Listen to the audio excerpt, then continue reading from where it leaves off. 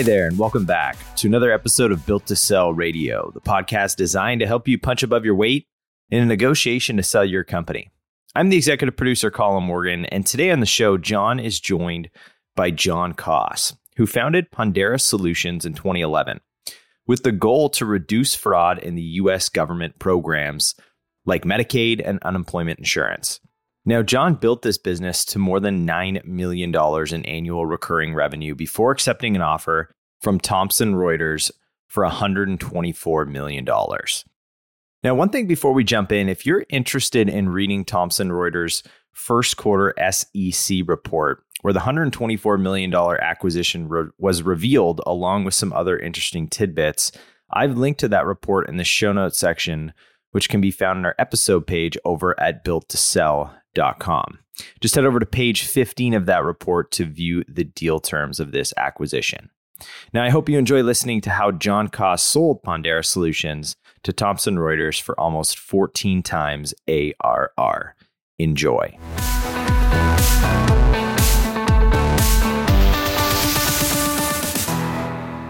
Jon Cross, welcome to Built to Sell Radio. Thanks, John. Great to be here. Tell me about Pondera. And I've read the press release, and I got to admit, I'm still confused. So do it for me like I'm 12 years old. Explain what Pondera did. Yeah. So basically, I started the company in 2011, and the idea was to leverage the power of cloud computing and advanced analytics to combat fraud, waste, and abuse in large government programs. So I've been working in government now, it's been 30 years, and this problem of fraud, waste, and abuse always really bothered me. And I'm happy to provide examples that I've worked on. But when I saw cloud computing come and the ability to actually rent this really incredibly powerful computing and these advanced analytics and the beginnings of AI and machine learning coming out, I saw an opportunity to really address this problem, and I took it. Give me a really simple example, not a super fancy one, but just a simple example of how your software might spot some fraud or waste or abuse.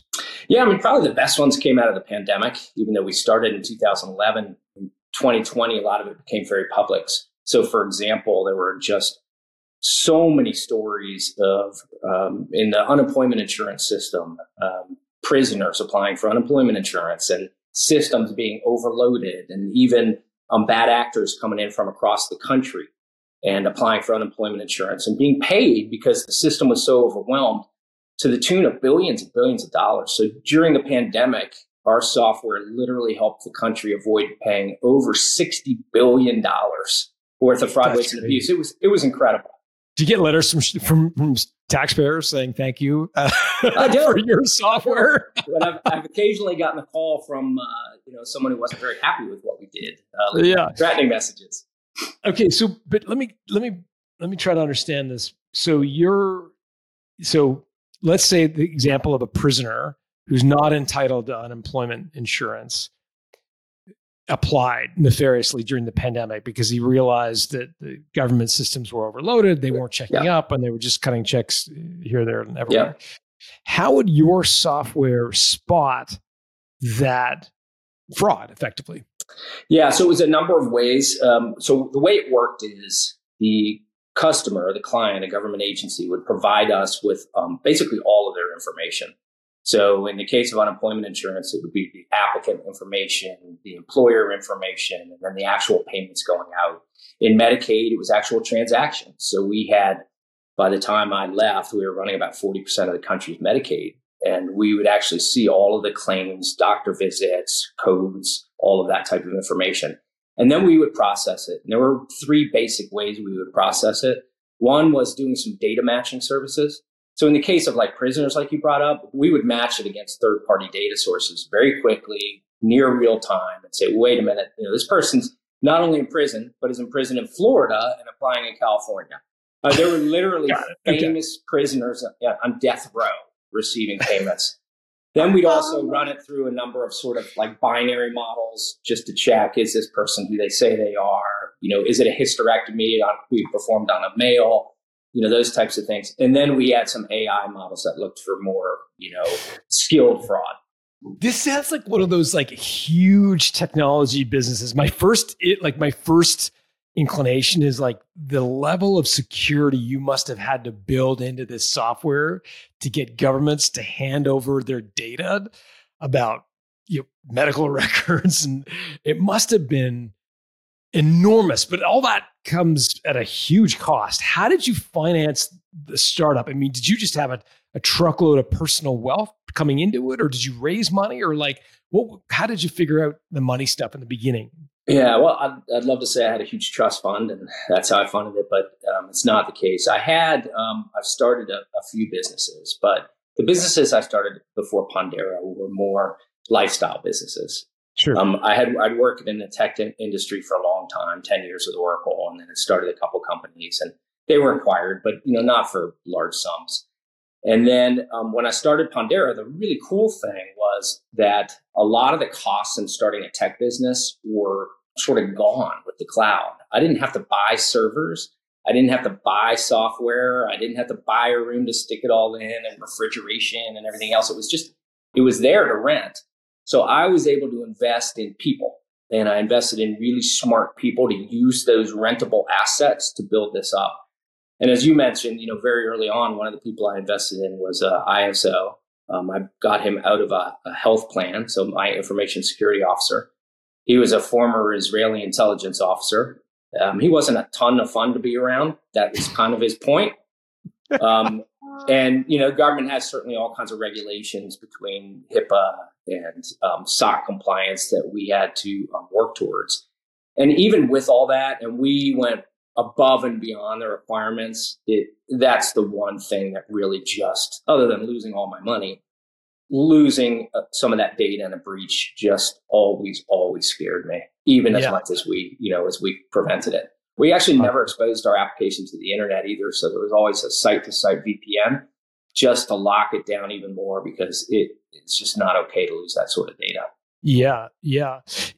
Got it. Okay. So how did you come up with the money to build you said you're renting space on servers, but you had to hire people. So how much did you personally invest, or did you raise money? What was that like? Yeah. So I looked at raising money really early. I went to some of the local angels, but that did not work out for a variety of reasons I can describe. So I ended up just bootstrapping it. So from 2011 to 2013, I invested a fair amount of money. I was probably in for, $600,000-$700,000. And this is money that I intended to use to retire and to fund my lifestyle. And that I worked a long time, to build up. I never dipped into the kids' college savings accounts, but, I was close. And I was always reminded of, the Shark Tank where they say, take your idea back and shoot it, because it's just not going to make it. And I went 2 years without a single dollar of revenue just funding this company. 2 years? 2 years, 2011 to 2013. I mean, like you said, it was a big technology, bet, but also I was selling to government, and you may realize that government doesn't move real fast. So it was frightening. What were the signs that gave you confidence it was gonna work? Because 2 years is a long time to go without any revenue. Like what sort of? Because I think a lot of people are, when they have an idea, they're always like, they've heard the Colonel Sanders story about selling the chicken recipe like 100 times or whatever before anybody said yes. And so there's sort of this folklore in entrepreneurship about like stick to itiveness. You got to just keep picking up the phone and dialing. There's that kind of notion. And then there's another school of thought, which is like, fail fast and pivot. And, like all these things have become sort of overused terms. Yeah. But I'm guessing there was something you were seeing that was giving you confidence to continue, because it certainly wasn't in your bank account. No, it wasn't. Help me understand that. I don't know if it was signs as much as delusions. I mean, I'm probably the worst person to ask about that, because there were a lot of times and reasons I should have just packed it up. But I was convinced that it was going to work, and I think that came from a couple things. One is, I'm a huge patriot, and I feel like if you're trying to do good while doing well, then somehow that's going to get you through. And the thought of being able to do good, really just sort of kept me moving forward. And it's not just about the financial part, by the way, but, I had seen stories of doctors that were treating healthy patients as if they had cancer so they could bill Medicaid, or swapping insurer into feeding tubes, to save money and then selling on the side. And it sickened me. And I wanted so badly to do something about that. I was just convinced I was going to find people that really cared enough to do it with me and to try to take a chance. And I would find people that were really enthusiastic about it. And I think the thing that got me was a few of those people that were really, really convinced. For example, someone in the AG's office in Florida that I had talked to early, he said, it's going to take me forever to bring you in, but why don't I go with you? I want to come with you and I want to help you get this around the country because it's so important. And having someone like that had lived that his whole life, be that convinced that he was going to leave a promising career and join me, just a couple of guys trying to do something was really sort of galvanizing. And sure enough, that person worked his butt off for me for years, and owe him a lot. And I really think it helped me move forward. Walk me through. So these are people that you hired. So you were not paying market rate salaries for these people. I'm assuming they kind of took a flyer, took some equity in the deal, or how did you recruit these people? It's kind of a combination of all of them. So like people that I took out of government, like this person from the AG's office, they needed market rate salaries. They just tend to be less risk taking in terms of their finances and careers. So I had to pay them, and I paid them out of my own pocket. How did you deal with the pensions they were walking away from? Yeah, I mean, the nice thing about government is a lot of them can go back for pensions. Okay. And, if it didn't work out, they knew that they could go back into government and pick up where they left off. Some of them already had enough years in to be able to, retire. They would still have healthcare pension, and they'd be getting more money from us. So, like later on, I hired a 25-year FBI agent to help us with our models, and he already had his pension. It was incredibly helpful to us. So I just, that's sort of the government's place. And about half of our company we hired directly out of government. On the other side, I did a lot of cajoling and selling, and I'm not smart enough to build the software myself, but I'm pretty good at convincing people sometimes of what the dream is. And I had, like my president, who I took from 25 years from Oracle, who I'd worked with before, he told me that it was like being taken out to the desert by Bugsy Siegel and saying, "Can't you see it? And it's just a desert, but I'm showing him Las Vegas." And I brought him on for nothing and pure equity, and it worked out well for him. But it was just a combination. It was crazy. It was fun. But at the same time, I felt a real debt and obligation to these folks to make sure that that we delivered on the dream, and that was a big, big burden. Sorry, the president, you said something, you skipped over quickly, but I want to make sure I double click on it. You said you brought the president over for nothing and he took equity? No salary, still reminds me of that. Calls himself an idiot. He'd made a lot of money the previous few years. He was very, very successful, really good salesperson, operations guy as well. And he came over for no salary. He actually bought into the business. It was very early. I think we had one client at the time in Iowa, and an equity position. How did you value the business so early? I'm always fascinated by this because all of the kind of standard industry multiples don't really mean much when it's just, as you say, an empty desert in the Vegas countryside. How did you value the business for your president? How did that work?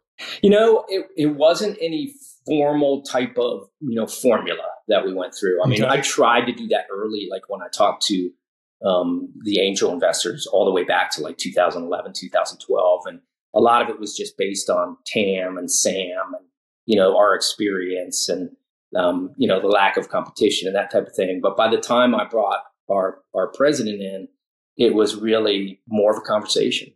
It just honestly was, look, here's the opportunity, here are the struggles.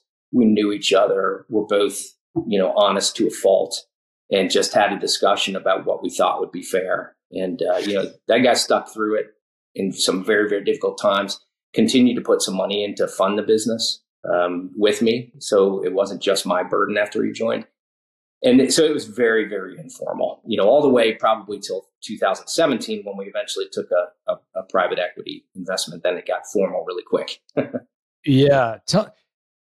I want to ask you about the private equity investment. Before, though, you use two acronyms, TAM, Total Addressable Market. I know that one. You use the acronym SAM. What is that for? Yeah, and I don't even know if that's really still around, but it stood for serviceable addressable market. So you have this TAM, which in my space was gigantic. So the way I actually looked at the TAM was in government every year, they give out about $2.1 trillion worth of benefits. And about 10% of that is typically fraud, waste, and abuse. So $210 billion a year. And then sort of the going rate, if you were going to do a payment based on what you found, would be about 10% of that. So it was a huge TAM. Realistically, though, a company my size, of the ability to reach out to all of these different programs and sell them, that's what the SAM represented, which was not the full TAM. And then we would just do sort of a capture percentage of that SAM as the sort of back of the napkin evaluation. Got it. Okay, that's super helpful. I'd never heard that, so that brings me up to speed. Tell me more about 2017. So what triggered you to want to raise a round of investment? Where were you guys at the time? Maybe walk me through that. Yeah. So, the real brief history, and I think I mentioned from 2011 to 2013, we did nothing and just made every mistake possible. My first assumption was that I could just take that cloud computing and these new analytics and do fraud, waste, and abuse detection the same way it's always been done, but with more power. And that would make us more effective. And it was a great thought, and it was completely wrong. So then, like in 2012, when I was thinking about literally folding up, some smarter people on my team really got together. We met in Maryland, I remember, and we just had a discussion of how we're going to change this. And we came up with a whole new way of doing it. And it turned out that it was pretty effective. So 2013, we got our first client. It was Iowa and doing their unemployment insurance detection. And then we just started to move a little bit from there. Later in 2013, something really lucky happened for us. And I'm taking you back because it leads up to what 2017, but not lucky for the general public, but for us. And that was the California Medicaid program was exposed on Anderson Cooper. He ran a multi-part series with the Center for Investigative Journalism on all the fraud in the alcohol and drug program as part of Medicaid. And it was awful. I mean, you could still go look at it on YouTube, and the things that were happening and the abuse of some of these people that really needed help was really, really bad. So they put out a bid, and they needed to do something quickly about this. And some of the larger companies bid, the IBMs of the world, and then we bid. And we were able to say, look, we can do this, and we can do it quickly and get it up in 3 months and stop this abuse. And we were awarded that contract. And we performed very well on it. So we started to pick up a few more contracts, and all was good until right about 2016, when California decided to put out a huge contract for all of their Medicaid program. And my premise had always been, look, I'm just a guy in Sacramento with a few smart people. I can fly under the radar and not compete directly with Deloitte and IBM and Accenture and all of these companies that would just crush me. And then that California contract came out, and it was a $10 million a year contract. Well, they pay attention to that. So I thought two things at the time. Number one, we're going to need some stronger financial backing. We're going to need a better balance sheet. We're going to have to invest in order to deliver on a contract if we want it. And honestly, the second one was I just thought I needed some gray matter around me, some smart people that have been through this before, that knew how to tackle these larger contracts, compete with some of these larger companies. And that's when we decided to start looking at some private equity. And maybe why private equity? Were you stuck on private equity? Were you also considering kind of venture capital or angels, or were you really focused on private equity? Yeah, it's a great question. It was really, we talked to everybody. I must have talked to 100 different companies and had just incredibly different experiences. So VCs to small private equity to really large private equity. I'm still not sure I know the difference between the two of them in some cases. Everybody's got a different definition, right? Like when they invest or how they invest. But we talked to so many different companies, and to the point where I thought it was smart just to bring in a banker. So we did bring in a banker because by this time we were getting so much inbound. We'd been published as part of a list of 100 companies doing good for government. It's called the GovTech 100. And I think, there were a lot of these guys that were just trolling that list and calling the companies. And where are you revenue-wise at this point? I know you had the $10 million a year opportunity with California, but roughly where would you have been kind of annual revenue at this point? We were 3 to 4 in revenue. Okay. And even the 10 million, we were going to look at a partner, so we weren't going to take the entire opportunity. Yeah. So, but we were 3 or 4 in revenue. So it put us in this weird spot because, like angels, we'd already moved past. And when I dealt with angels in the past, they would take forever to sort of put together a term sheet. And then I'd go out and get a customer and I'd say, well, the deal I was talking about before doesn't exist anymore. And then, we kind of kept doing that. And the VCs, we're starting to say, hey, based on especially some of the contracts in the pipeline, you're probably getting a little too big for us. And so we started talking to PEs. And we actually had a term sheet with a very, very large PE out of New York, multi-billions.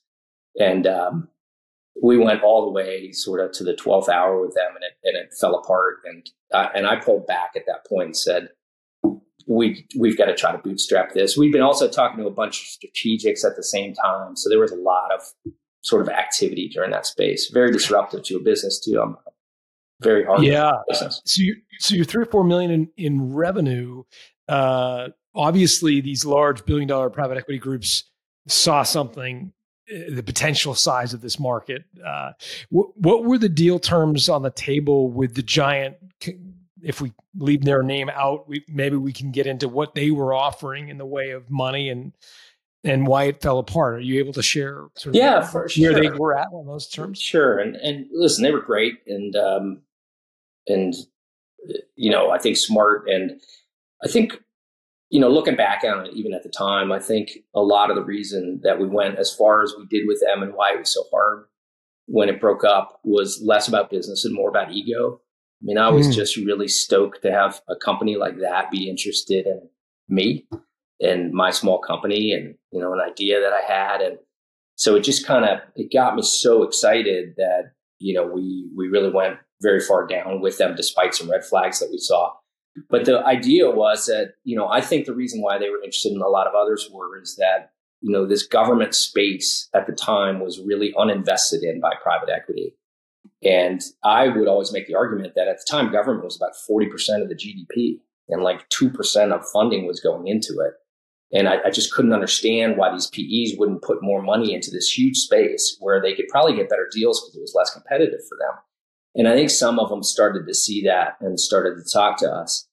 And then we had a platform, really. I mean, it was a platform that we could plug other data into and other models into. So our partners were really, pretty neat partners, companies like Lexis and Thomson Reuters and Appriss and others that were way bigger than we were.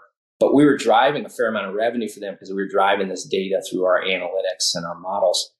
And so I think a lot of people looked at that and said, well, this is a way to really go after this government market in a pretty big way as a platform.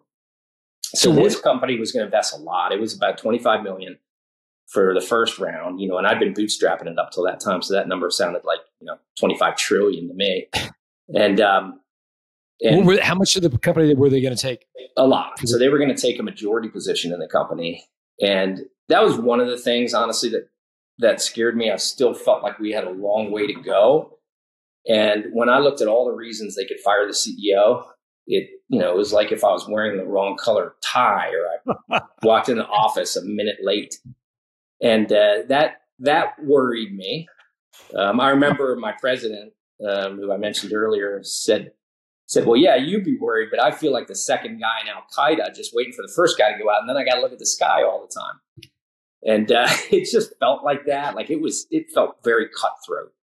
Was the 25 million going in your genes and you and your partner, or were they expecting that you'd leave most or all that on the balance sheet to fund growth? Yeah, in this case, it was mostly into the company. So I call that primary and secondary shares. I don't know if that's the yeah, that's right. Yeah. But we sort of flipped it when we actually did a deal in 2017. But in this case, most of it was going into the company because it was a big bet. And the other thing I got to sort of confess to is that, you get excited, you fall in love with your own product. And we were very aggressive in our projections and opportunity. I mean, of course you are, right? Otherwise you wouldn't do the business. But, what happened to us was when we started to get to term sheets, then you would see that enthusiasm in that term sheet in terms of what goals you were supposed to hit, how many markets, how many customers. And then when you actually see it on paper, you're like, holy crap, did I say that? And you realize you kind of did, right? Right. And then, somebody's going to put $25 million into you. That's what they want to see. And it becomes pretty frightening when you actually are faced with it. Yeah. So what was the straw that broke the camel's back in that deal? Like you mentioned there were a few things. Do you remember, was there like one lightning rod moment where you're like, we're out? Yeah. Actually, they were out, which is interesting. They called me, and they were, in part of their due diligence, they had been speaking to a person in the market about the Medicaid market in particular, because that's the biggest market. Medicaid's such a huge program here in the United States. And the person had told them that the market was moving from what's called fee-for-service to managed care. It's basically like moving from you're charged for every procedure that a doctor does into more of like an HMO situation. And they explain that really reduces the fraud, because in fee-for-service, if I do 3 things for you, I might charge 4 and get a little fraud, right? But in an HMO, you're just paid a capitated rate. I'm paid, $500 a month for you, whatever it is. And then it's unlimited, services. So fraud kind of goes away.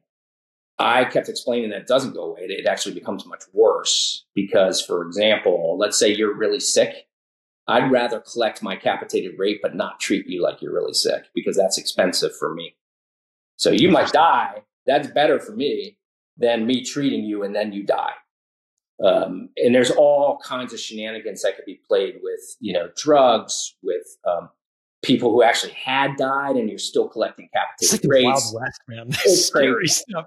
Okay, so they see this, but they don't buy your argument. Exactly. Once again, I wasn't very convincing, and it just broke apart, and it was devastating. I think it was partly because we were just so committed. We'd gone so far down with them and done so much work and so much due diligence, and right at the end, it's like they pull it out, and you're just exhausted.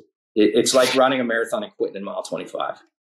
Yeah, you're 3 to 4 million revenue and still burning cash, or are you profitable at this point, or a bit break even? We would kind of pop up a little bit and then pop down, and pop up a little bit and pop down. So I'd say we were close to cash break even. Okay. But we were also compromising. I would take an opportunity knowing that it wasn't like a pure SaaS opportunity. Maybe it had a service component. Or maybe it was front loaded because, they'd gotten a grant from the federal government to do something. So then the next years would be lower. And I was doing that like to fund operations. And every time I did it, I said, man, I'm going to have to explain this someday to some investor. And so we weren't super pure because we couldn't be really pure because of the need for cash. And it bothered me, but we did what we had to, Yeah. Yeah, no, I totally hear you for sure. Walk us through what happens next. So there's another successful capital raise. I think it happened in 2017. So maybe you pick up the pieces from this broken deal. Where does it go from there? Yeah. So I quit the fundraising thing. I said, we're done. And we kept our banker on, who, by the way, I owe that guy and his team just everything. I mean, they just stuck with us. They weren't in a rush to sell. It didn't feel like one of those real estate agents that says, well, cut the price by $100K, we'll sell. He was just very realistic and rolled up his sleeves side by side. And I said, look, you take all the inbound, but just tell them we're not interested. And he did that for a while. And then I got one call from a guy who just called me directly from a company called Serif Capital in San Francisco. And he was just so genuine. He was I don't know what his title was at the time, but like a senior director, just under partner, and his partner now. And he just professed this genuine love for entrepreneurs, and had said that he'd drive from San Francisco to Lake Tahoe and he'd pass through Sacramento, and there are these businesses like mine there, and he'd drive by them, and he just thought that was so cool. And and I just said, look, I'm done. I don't want to do this. It's just been too difficult. And he said, just give me 1 hour. Just 1 hour. I'm going to drive up, talk to you. And we did that. And I was just super impressed with him. And honestly, at the time, we'd already started discussions with another strategic that was a data supplier of ours that I also really liked, sort of accidentally liked. And they were getting ready to give us a term sheet to buy the whole business. So I told him that and said we'd kind of have to move quickly. So we put in, like a 30-day LOI and started to do some due diligence. And, we just kind of went from there. And what was their LOI? Were they gonna? How do they value the business? What were they looking for in terms of primary, secondary, that kind of stuff? Yeah, so they, I told them that it was time for me to take some risk off the table. So I did want some primary shares. We were close to cash even positive, like I told you. Mm-hmm. So the LOI, which, by the way, when they gave us a number, which was, I'm always really bad with figures, but so over 10 million, what is that? Eight figures. So it was an 8-figure offer for us, and it was for half the business. And I also told them that I really had concerns about giving away, majority control based on what I'd been through before.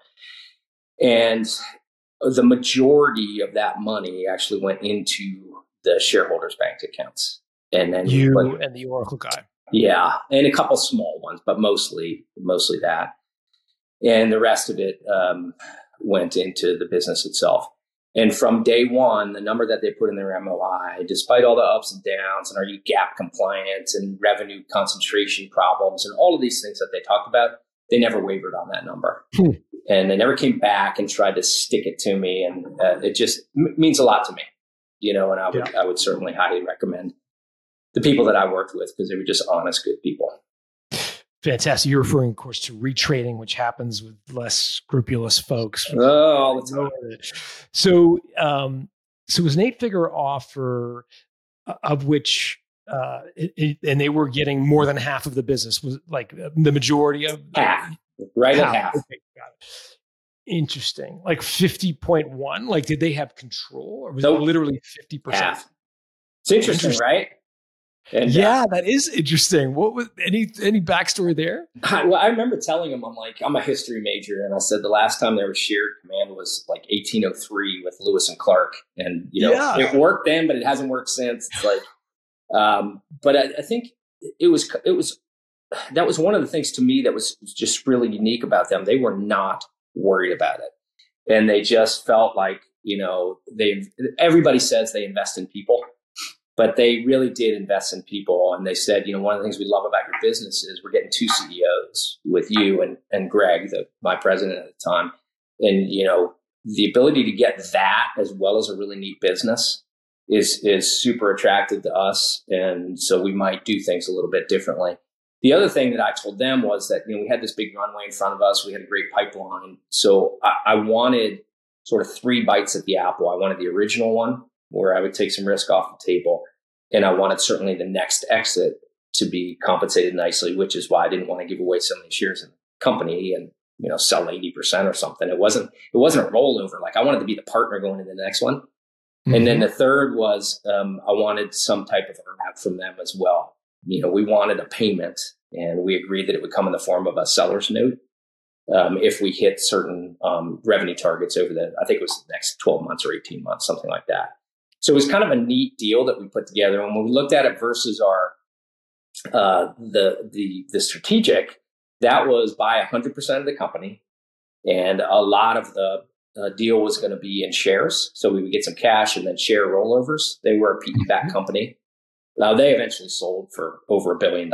They did extremely well. Great management team, really neat people. I have no idea if I would have done better on that deal or this one. I never put the math together. I'm not going to, because I did fine, and it's just not worth looking back. But it was a neat deal that we came up with. Okay, so triple win. So I just want to understand it. So there's an amount of money that you get. I've heard it referred to as a downstroke or in secondary shares, meaning you can take that cash, put it in your jeans, and that's yours to keep. Yes. Then you rolled some equity, meaning you continue to maintain some of your equity, which you hoped would grow over time. And yes, it did. We'll get to that. And then there was an earn-out where you and Greg had certain goals to hit in the future, and there'd be a kind of another payment if you achieve those goals. Yeah, and the payment was actually a seller's note. So the way that worked, well, all 3 of them were interesting, and they all 3 worked out well for us. But the seller's note was a note, if we hit those goals, that would be made payable to us and paid upon the sale of the business. I see. So it's basically you earn $100,000. We're not going to give you $100,000 in cash, but when we sell, the first money out is going to be that $100,000. You got it. You got it. Got It was pretty neat idea. And obviously the original, I'm going to tell you something I shouldn't tell you because it's embarrassing now, but you got to remember, I was making no money for years. And it was hard. You look at my Social Security statement, it's hilarious. I mean, it's like, oh, really good year? Zero. Good year, zero. And when I got that original check, I asked for it in paper. They're like, what are you talking about? And the reason I wanted to put it in paper, and this is bad, I actually wanted to take that paper check down to the bank and deposit it and have some people say, wow, that's a big check. And embarrassing to say now, but you got to understand what I was going through. I hadn't put any money in that damn bank for like 2 years and I'd taken a lot out. So I did that too. It was, I don't know. The whole process makes you into somebody you're not. And I did that. Well, no, I mean, it's something to be proud of. You obviously had an idea 6 years prior, and it was just a kind of vision at that time, and you obviously sacrificed a tremendous amount. So it was a grind. Yeah. Yeah. No, I don't think there's anything weird about that at all. What happened to that check? Did you keep it? I didn't. No, I just made the deposit. And what I didn't know is when you're depositing a large check, it takes a long time. They started calling all these people. I was there for an hour and a half. And so by that time, I was more embarrassed and a little bit ashamed, than anything else. Next time, just wire the money, will you? Please just wire it. Never do that again. Hopefully there'll be another opportunity, but never do that one again. Okay. So Serif comes in, they get you to roll some equity. So you and Greg both rolled equity, or? We did. Yeah. Okay. Got it. And where does it go from there? So, things got interesting after that. We built out a board. One of the neat things from Serif is it gave us an opportunity to really access some really good people that we never would have had access to before. I actually built this company on a lot of it on the premise of a book called License to Steal. And it's about fraud in the Medicaid system. And it was written by a Harvard professor and a really national expert on fraud. And Serif actually put me in touch with him to see if he would consider being on our board.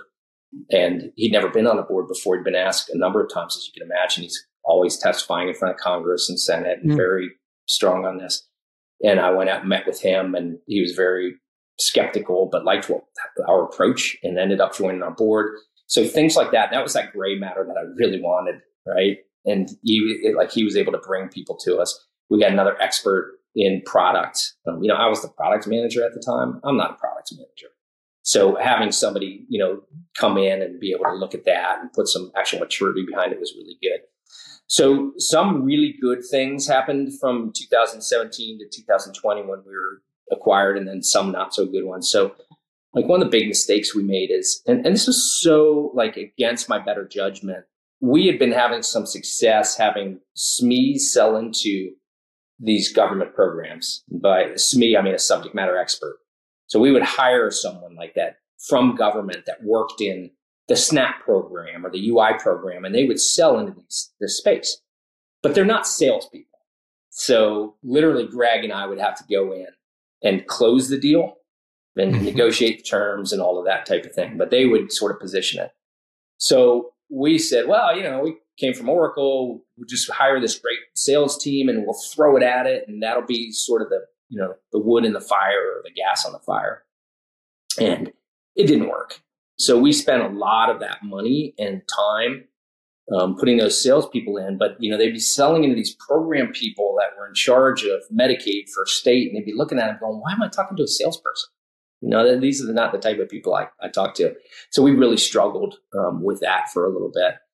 Wasted some money, wasted some time. It was difficult. But, having Serif behind us, it just sort of righted the ship. And, I'm not going to lie. There was one time I got called by our board chair from Serif. And we had 7 board members at the time, Greg and me, 2 from Serif and 3 independents.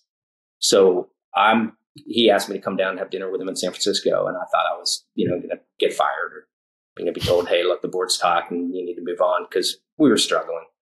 And we had 2 CEOs, right? So Greg was certainly capable of stepping right up and in. Not that he would have been in on it, because we're very loyal to each other. But I went down there and I I said, okay, is this what this is about? And he's just started laughing. He said, oh my God, I just never thought you would think that. And I should have. I actually called you down to say, hang in there. You're like an A+ CEO. We need you to keep going. I should have known that you were going to think that way, right? But it was just there was some difficult times. Let's just put it that way. And then certainly we won the California contract and some others, and things started to look better. Interesting. And so when you're describing these difficult times, it sounds like one challenge was trying to replicate the Oracle sales model into your business. How did it go with Greg? Because I'd imagine coming from Oracle, he was pretty proud of his Oracle experience and pretty bought into that as an idea. Did that create tension? It was very hard on Greg. It didn't create tension between us, but he's like me. I mean, I hired my executive team by this time was about 6 people. And every single one of them felt like they were responsible for the business. They owned it. They lived it. They breathed it. They took on the stress. And I like to run my teams more like a partnership than like a hierarchy. I mean, I think if you get really smart people and hardworking people and honest people to come work for you, don't tell them what to do, and just let them do their own thing. In fact, I have this thing called a bucket theory where I feel like my job is to explain what the problem is, but then to take some really smart people, throw them into the bucket, and they'll figure out what the answer is. That's not my job. It's just arrogant to think that it would be. How did you structure their compensation? I get Greg had shares. Yeah. I'm assuming by this time he had a salary. He did. Yeah. Okay. So what about the other 6? He's not that philanthropic. Right. What about the other 6? How did you create? Because again, different strokes for different folks. Some people are very top down and they have they keep 100% of the equity and they tell their, lieutenants what to do. It sounds like you're a much more collaborative leader, but I guess that only works if there's alignment from a comps perspective. How did the 6 other folks get comped? Yeah, so it was a mix. Again, a few of the people that I'd hired from government had risen to the executive team. So I had a woman named Amanda that was an expert in Snap, and she had risen up to run. I mean, honestly, she ran probably 70% of the business. But the way we compensated her, having come from government, her particular situation was just increasing salary, and she was making a very nice, healthy salary at that point, with some opportunity to earn on the back end. My head of technology had also been hired out of government, so he was more salary heavy. And then Sherry, who ran our sort of business development and contracts, she'd come out of the commercial world, so she was more interested in equity, so she got a little bit less salary and a little bit more of an equity position. So it was sort of split all around. John, one of the things I found out really early was I was trying to compensate people with equity to come in. And it was really interesting because a lot of people saw like no value in that, and they'd rather have money and benefits. And then I'm giving it away, and I'm like, it hurt me so bad to give a share away. And then I'm giving it and they don't value it. And it was like, I'm going to start being a little bit smarter and understand what people's, personal incentives are and try to do it that way. I love this point. It's so important. In particular, young new entrepreneurs tend to think, "Oh, I want to feel like we're the 3 musketeers and we're all in this together. So I'm going to give equity." And some people love that, but there are other employees who are like, "No, just give me a salary. I'd rather have the money." Such a really interesting point. Were you transparent about it with the team? Did you say, employee A, we're giving her more salary, or was this all secret and not shared amongst the team? Yeah, no, that part was more, I come from a space where I just think that's more private. Like even back to family, we just didn't talk about money. I didn't know how much my dad made, my kids didn't know how much. So it was more of a private thing. But certainly, I think I was probably transparent about the business, maybe to a fault, because I think people got concerned, worried. We would do monthly meetings when we would talk about, how our balance sheet looked and how our P&L looked and what our pipeline looked like and what our challenges were. And I wanted people to feel part of the business. And it was sort of like the equity thing. Some people really valued it. Other people got really scared by it. And, if I had it to do all over again, I might sort of try to find the balance a little bit better, but I'm just a super open person. And I felt like those types of people that could handle it were mature enough that, they could ride it through with us. And so how's your cash flow going? Because Serif put when they bought 50%, Some of it went into the business, other went to you and Greg. So that the portion that they put in the business, are you starting to kind of grind that down and starting to have cash flow issues or expected? Do I have to answer that question? Your Honor. Yes, please do. Okay. So yeah, we burned through that cash a lot quicker than we wanted to. Because of the failure in these salespeople. Yeah, and we really did invest in these places. We ended up losing a fairly large client in New York. They had been on a government grant. When the grant ran out, despite our good performance, they decided not to fund the program anymore. That took a big chunk out of revenue. So by late 2018, early 2019, we actually had to go out and get some debt. I had never done that before. Scared the crap out of me. I don't like because you run out of cash, to be clear. We had run out of cash. And I, shows you sort of how mature I was. I was telling Sarah, guys, well, I'll just write another check. I'll put more money in there. Like, that's not how it works anymore. And we don't want you to be stressed, right? Like, we know what you were like when we met you. We don't want you to be like that again. You got other stresses, but not that. So we want to, again, working with Sarent and some smart people, they brought in a debt option, almost like a venture debt, where we would take in cash. We ended up taking about $6 million of debt, and we would pay an interest rate on that. Obviously, I was introduced to the wonderful world of covenants at that point, and then also a small equity stake, which I think ended up being worth about $1 million on the sale. And that really, I was with my girlfriend at the time, and now my wife, who I ended up marrying during the pandemic, and feel very blessed to have a chance to be happy again through all this. But I was in Las Vegas with her. She was on a business trip, and I went out to see a show or something, and I flew back to meet with these guys. And it was just a crazy time. What made it so crazy? Just, I don't know how you are, but I pay off my credit cards. I pay cash for my cars. The thought of debt just in my personal life, it always really worried me. I don't know why. My parents didn't have much money. My mom was a farmer in France and came over as a poor au pair. I still have her wooden shoes, to sort of, that she came over to the States in to remind me of where we started. And having worked all this time, I wasn't 20 years old when this was going on. I was in my late 40s, early 50s. It was just really frightening, the thought of bringing in so much debt. And I honestly just didn't know what it meant.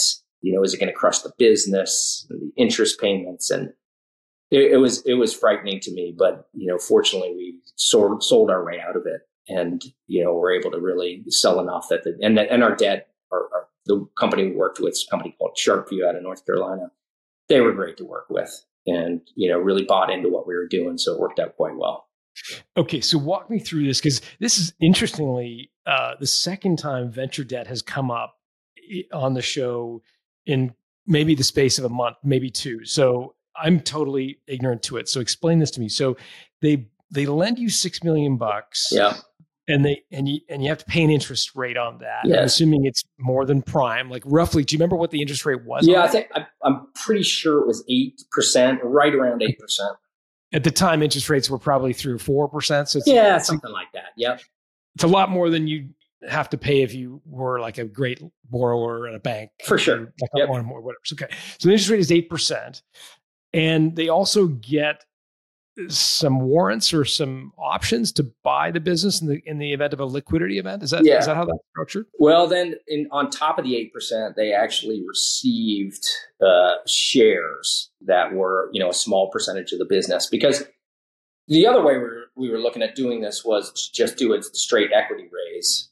And, the Sarent folks especially said, look, this equity is worth a lot of money. We know it, you know it, but the market might not see it that way today. But we don't want to sell any more shares in the company from their side, and you guys don't from your side. It was neat, by the way. What's your revenue at this point, ballpark?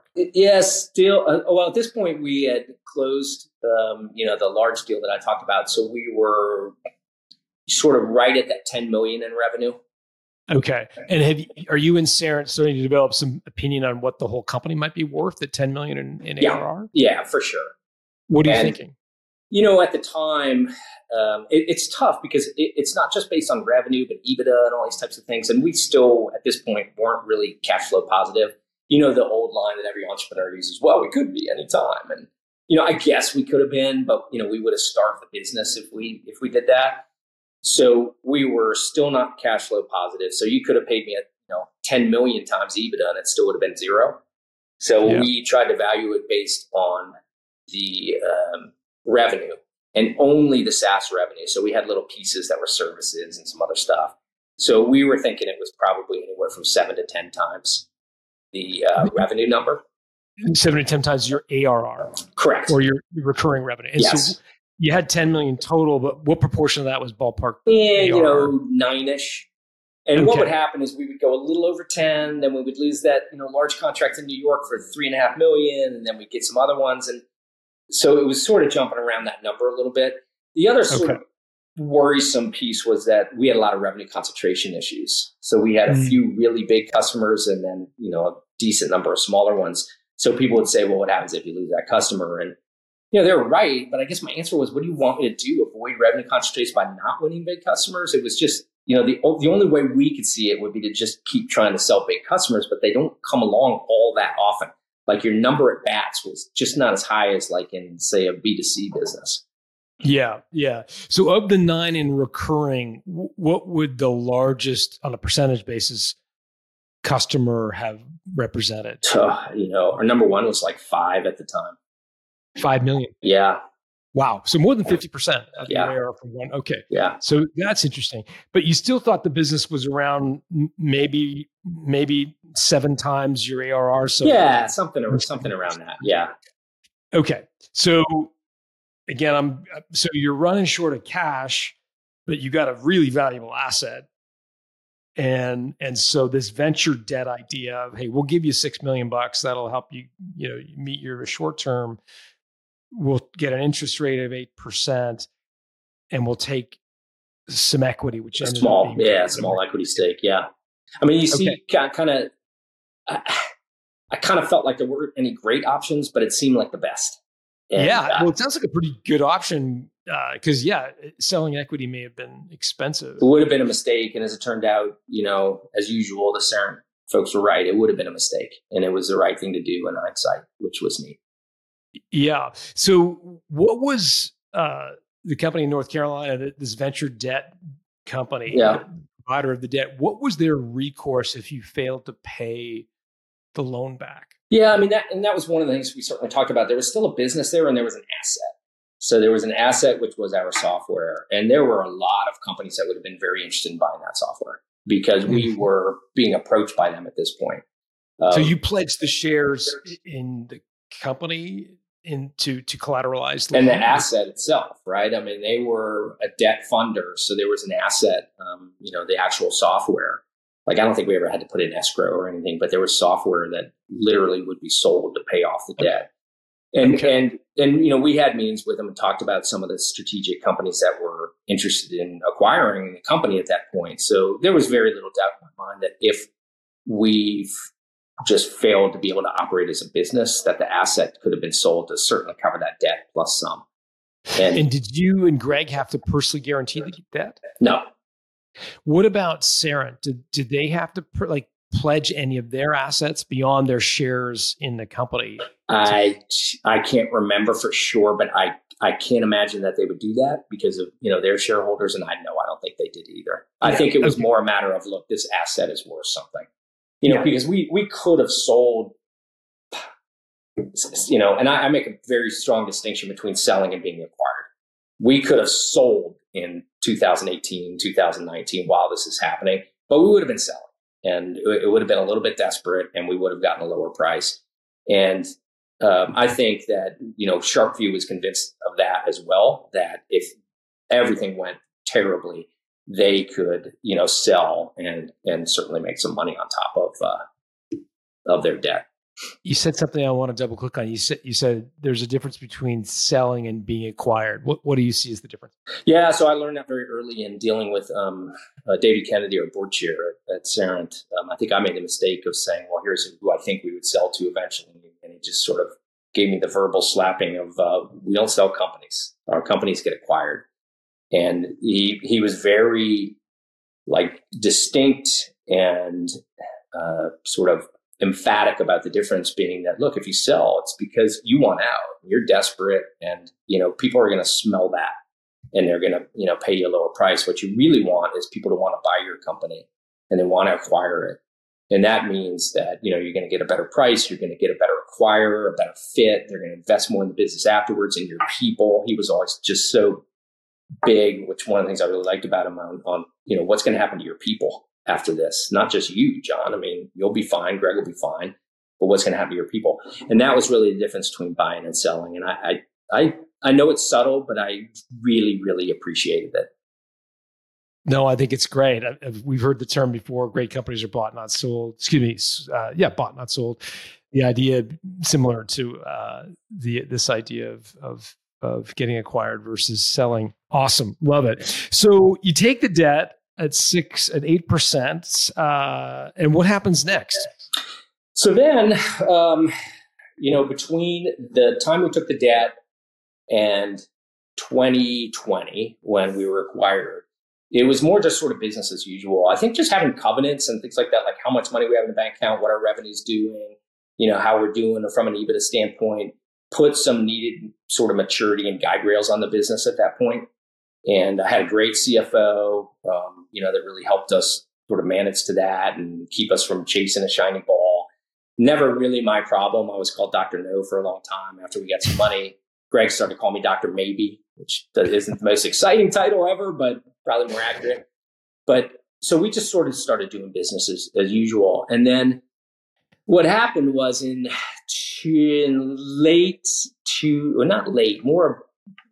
take that back, early 2019, Thomson Reuters actually called me, the head of the government division, and said, hey, I want to meet with you. We've been working together.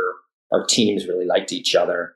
And he called me back to DC, and I flew back with my now fiance, and she had some work to do at the Smithsonian. I dropped her off. I went over there, and she says to me, they're going to try to buy you. And I said, no, we're just talking about a partnership. It's going great.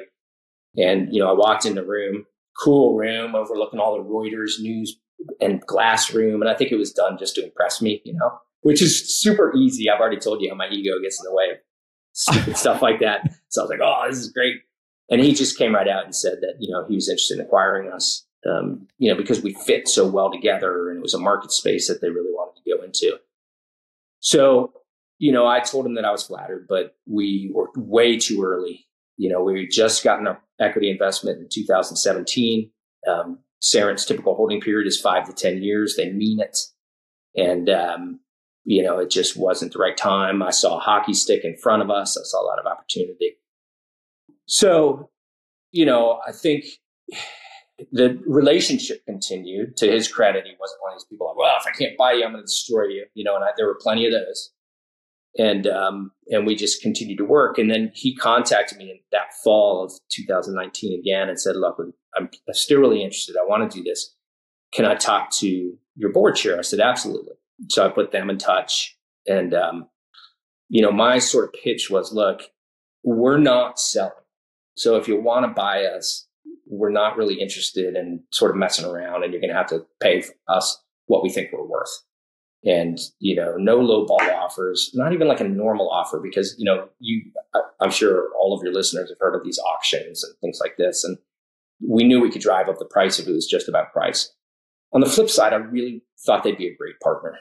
I liked this person. I liked his management team. I liked the way they approached the business. So we started into some negotiations with them. And I just want to understand what they saw as the strategic value, because some of your fraud cases where you're basically buying data in order to match, right? So you're taking the government's data, Medicaid data, for example, and then you're buying a third-party data set like a Thomson Reuters data set or an Experian data set or whatever. That's right. And you're matching the two, and and seeing where the discrepancies lie. So you're effectively a customer of Thomson Reuters at this point. That's right. That's right. Got it. And so they're saying, let's vertically integrate. This will give us direct access to the various government departments. I'm assuming that's part of the value proposition. Yeah, and just sort of a more platform play than a data play. There were assets there that were also data independent. Some of our AI models. We had a case tracking system by this time where all of that would go into.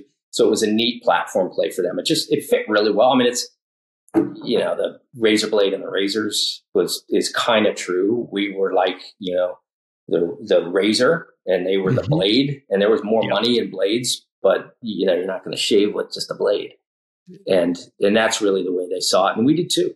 And it just made a whole lot of sense. Okay. So the board chair that Thomson Reuters asked to speak with is the guy that you referenced earlier from Serif. Yes. Correct? Yeah. Okay. How did you feel when the guy from Thomson Reuters asked to talk to the person from Serif? I thought it was great. We were totally aligned. I had sort of like kids with parents, just say, well, my parents won't let me do that. So I would use Serif that way and, sort of say, oh, that's really neat. I love this idea, but they've got half the business. We got half the business. They're probably not going to be interested. So I kind of used it that way. And David knew that we would talk about it at Serif.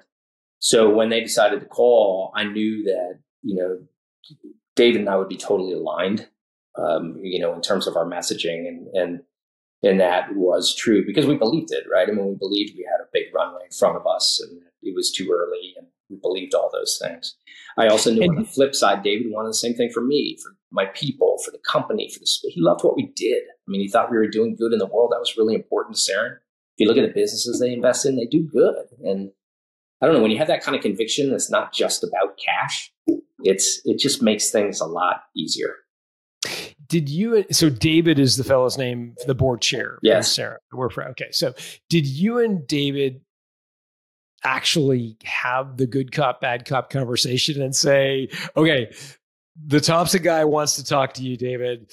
Why don't you be the bad cop? I'll be the good cop. Like, did you guys have that conversation? Or did it just naturally kind of fall into place without proactively addressing it directly? You know what I'm getting at? That conversation took place from the time I left Thomson Reuters to go pick up my fiance at the Smithsonian.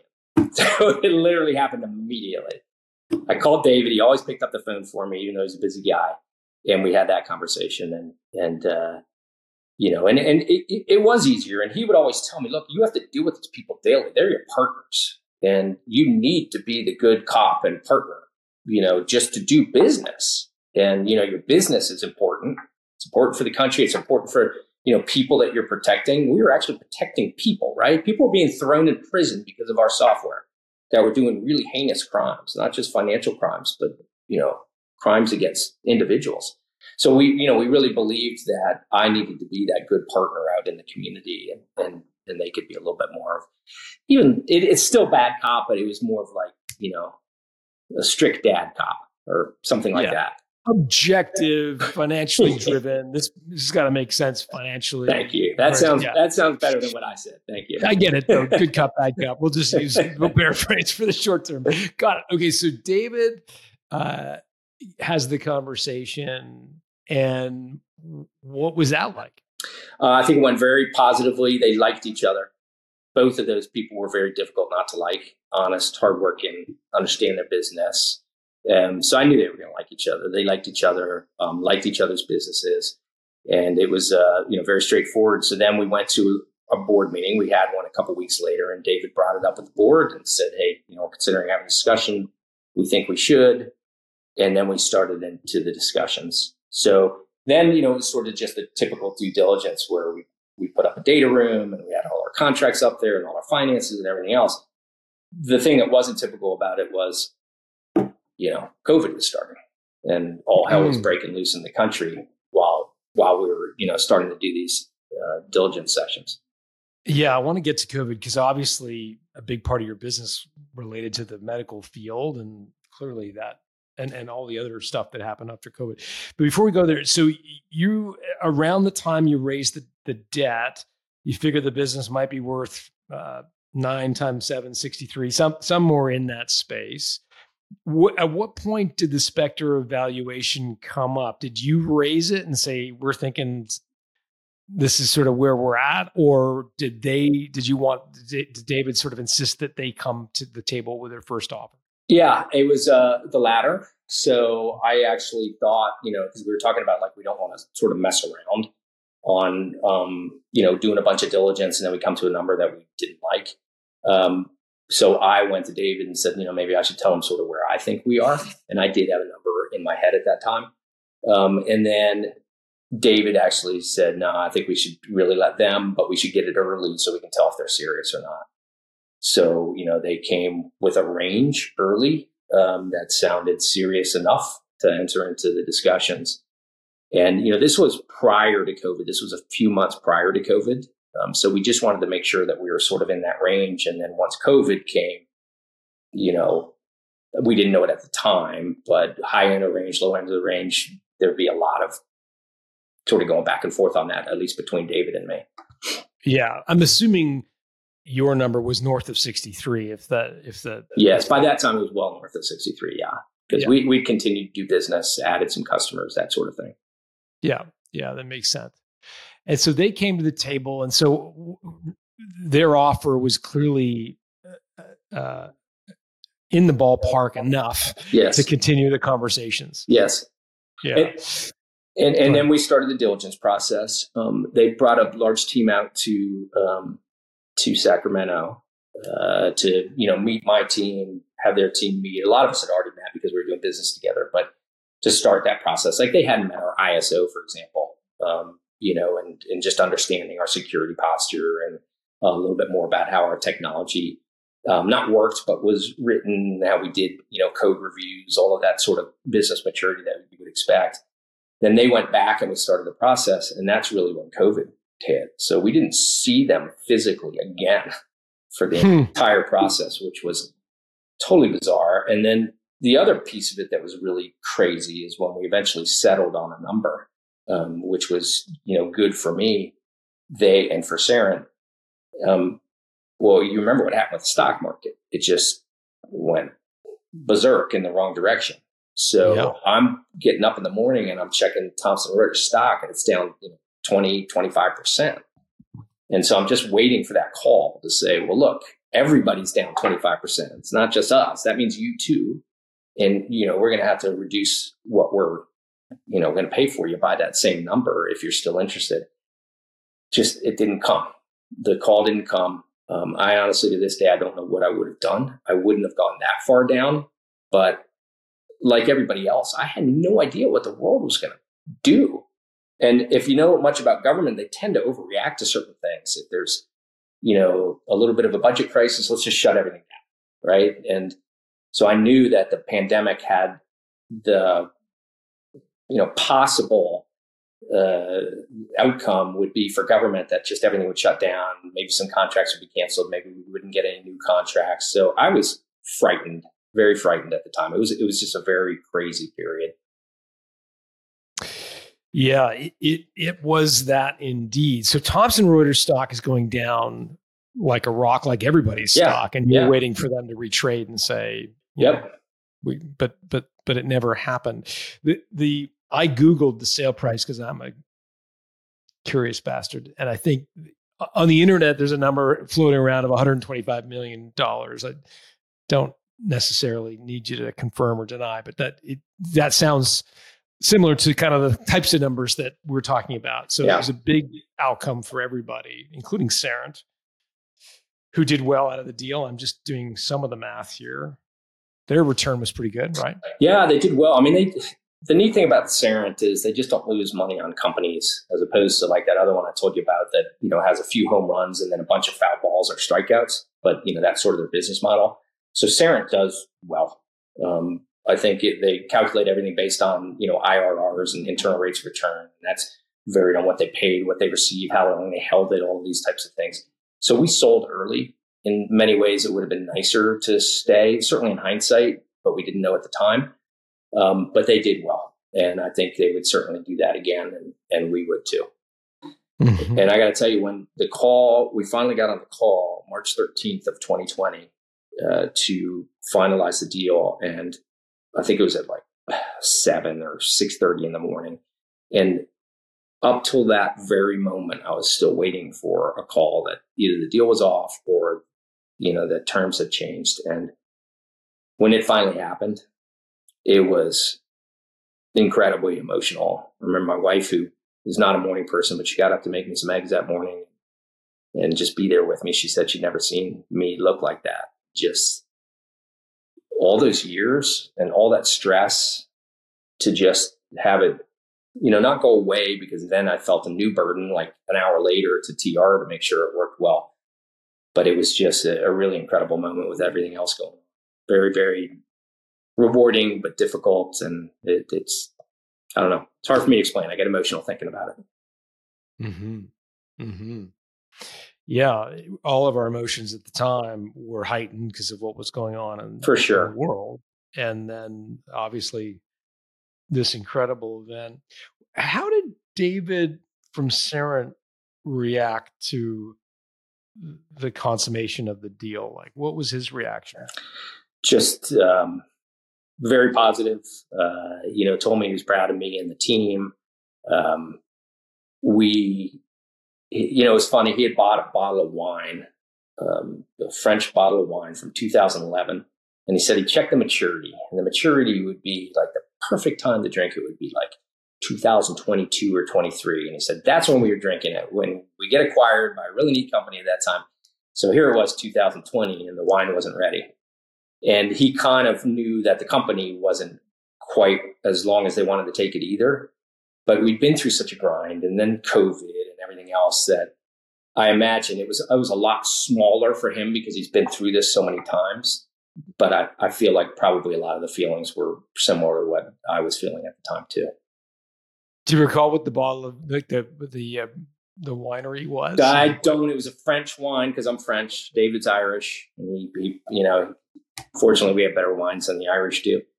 And I ended up just about 6 months ago. A number of Pondera people came over to the house, and we ended up finally opening it. And good. How was that? It was great, and it was the wine was great, and the people were great. It was just fun to talk about some of the old times. Fun. Are you up for a quick lightning round before I let you go? Of course. Awesome. What was the slimiest trick an acquirer tried to play on you in the process of building your business? And when I say acquire, you could also use investor. But what was the slimiest, most underhanded, thing somebody tried to pull on you? Well, there were a bunch, but I would say the one that really comes to mind is we put a partnership agreement where another company larger than us was going to prime a contract for us.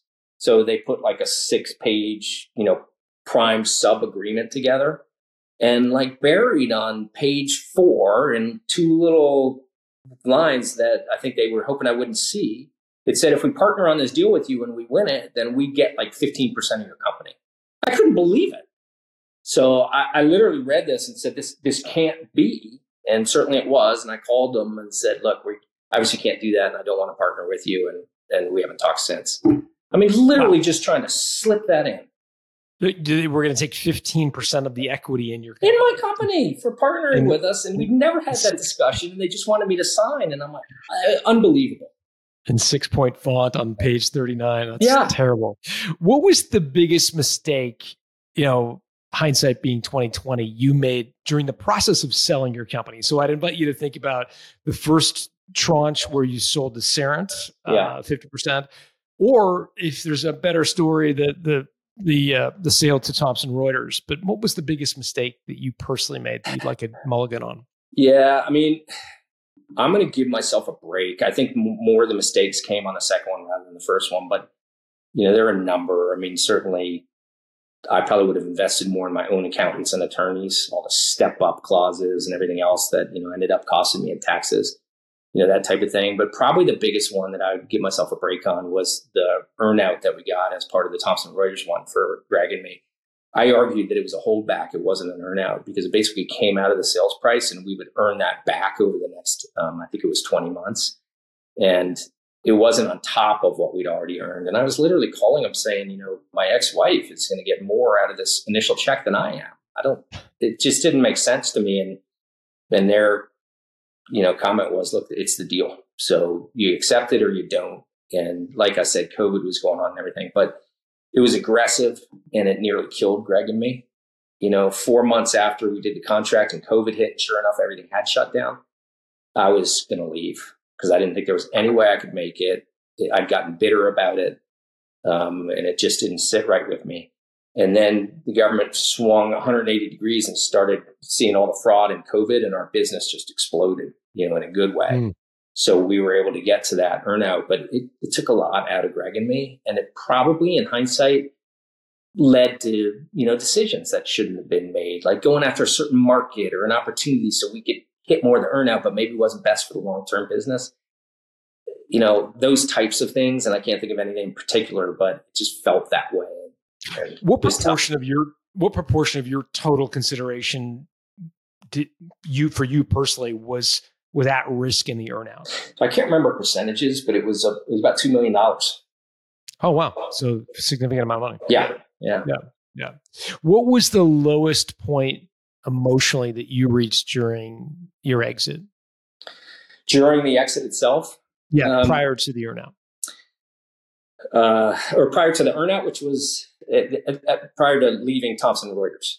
Yeah, I'm assuming the earnout was the lowest point. So that's going to just be my default. I'm talking about before you took the check from Thomson. So you had Saren as a partner. Yeah. And you were talking to them. Did you reach an emotional kind of ebb during that process? Yeah, I think we all did because of COVID. I'll give you a great example. Like I had just come back from Washington State. They were looking at replacing their Medicaid fraud, waste and abuse system. And we just done a great pitch. Amanda was amazing as usual. And we were convinced we were going to win this very large opportunity. It's top 10 state.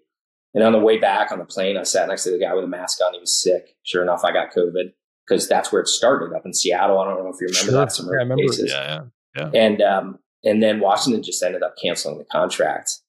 And it just was like devastating. You put all this work in. COVID's affecting us anyways. They canceled the contract because of COVID. I'm waiting for this call that Saren's not going to do the deal anymore. And it was just low. I went for a hike in the Sierras with Sarah, my wife, and I think she just talked me off the edge, and said it's going to be okay. But I was just thinking, I spent all this time working on everything, all my, I'm one of those guys. I'm very black and white. And, the sky's falling. Everybody's going to, pull out all these years. And it turned out it was really sort of opposite of that. But it was hard. It was a very difficult time.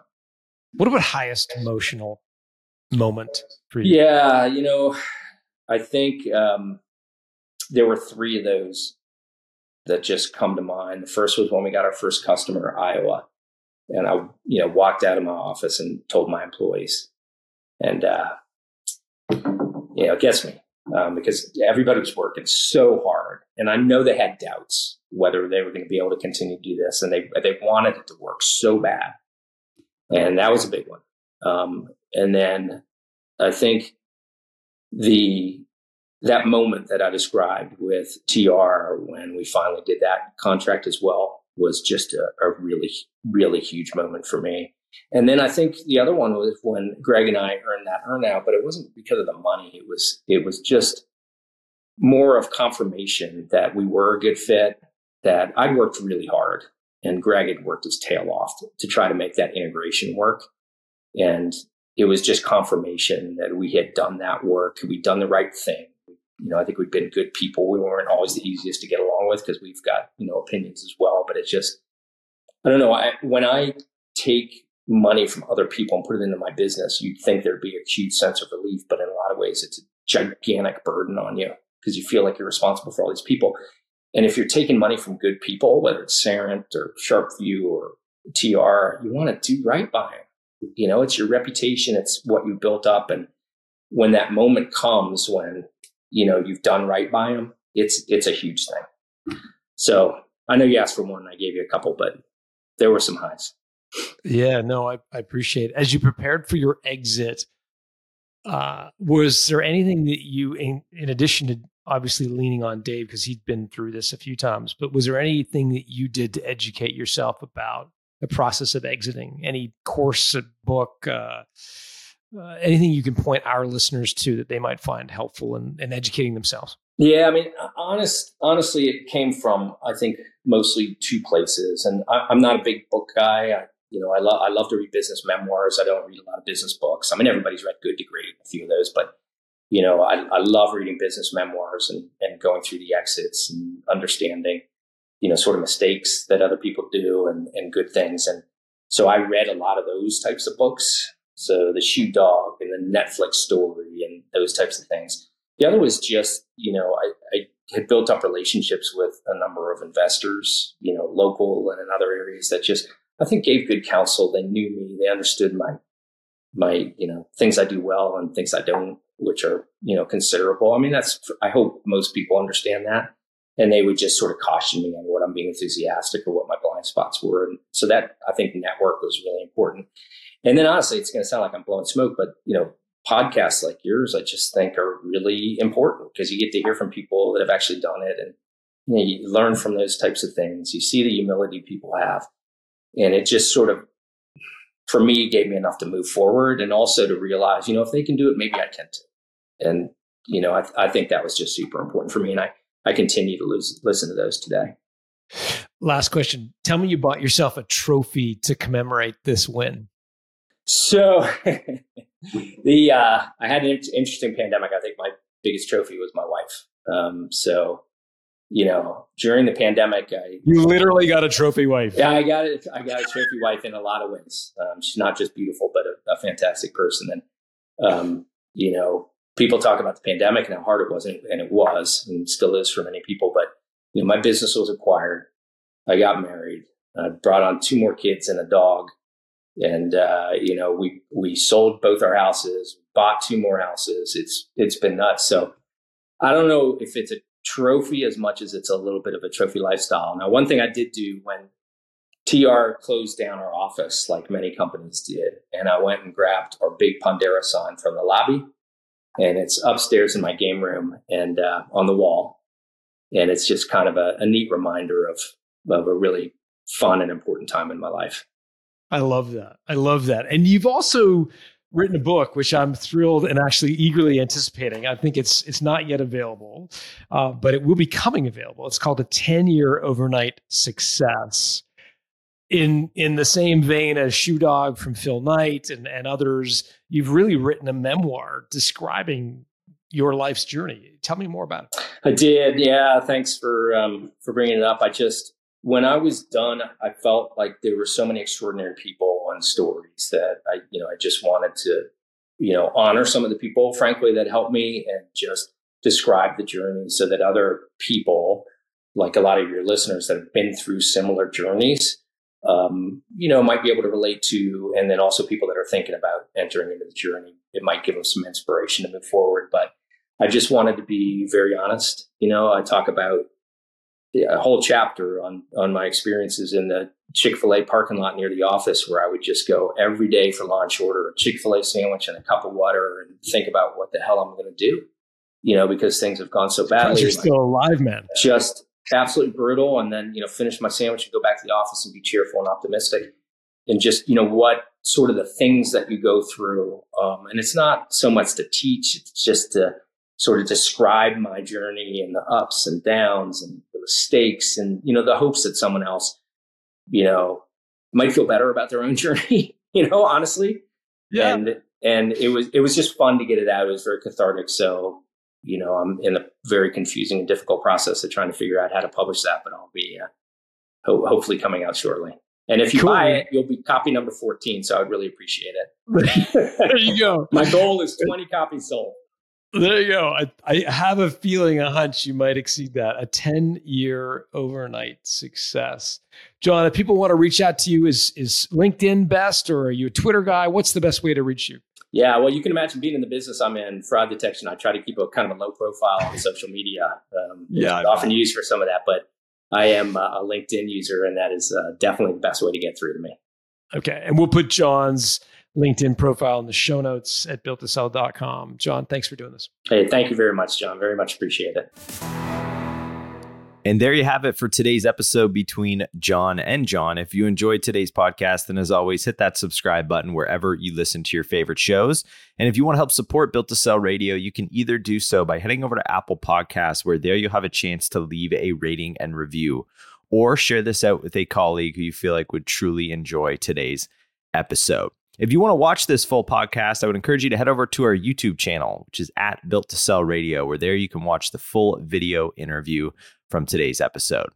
If you know of someone who would be a great fit to be a guest right here on the podcast, you can actually nominate them by heading over to builttosell.com/nominate. There you'll have the chance to nominate yourself or someone else to be a guest right here on the show with Jon. For show notes, including links to everything referenced in today's episode, I'd encourage you to head over to our show notes page, which you can find over at builttosell.com. Special thanks to Dennis Labataglia for handling today's audio engineering, and thank you to our community of certified value builders who help us bring our message to you. Our advisors are experts in helping you build the value of your company. To get in touch with an advisor or learn how to become one yourself, head over to valuebuilder.com. I'm Colin Morgan, and we'll talk to you again next week.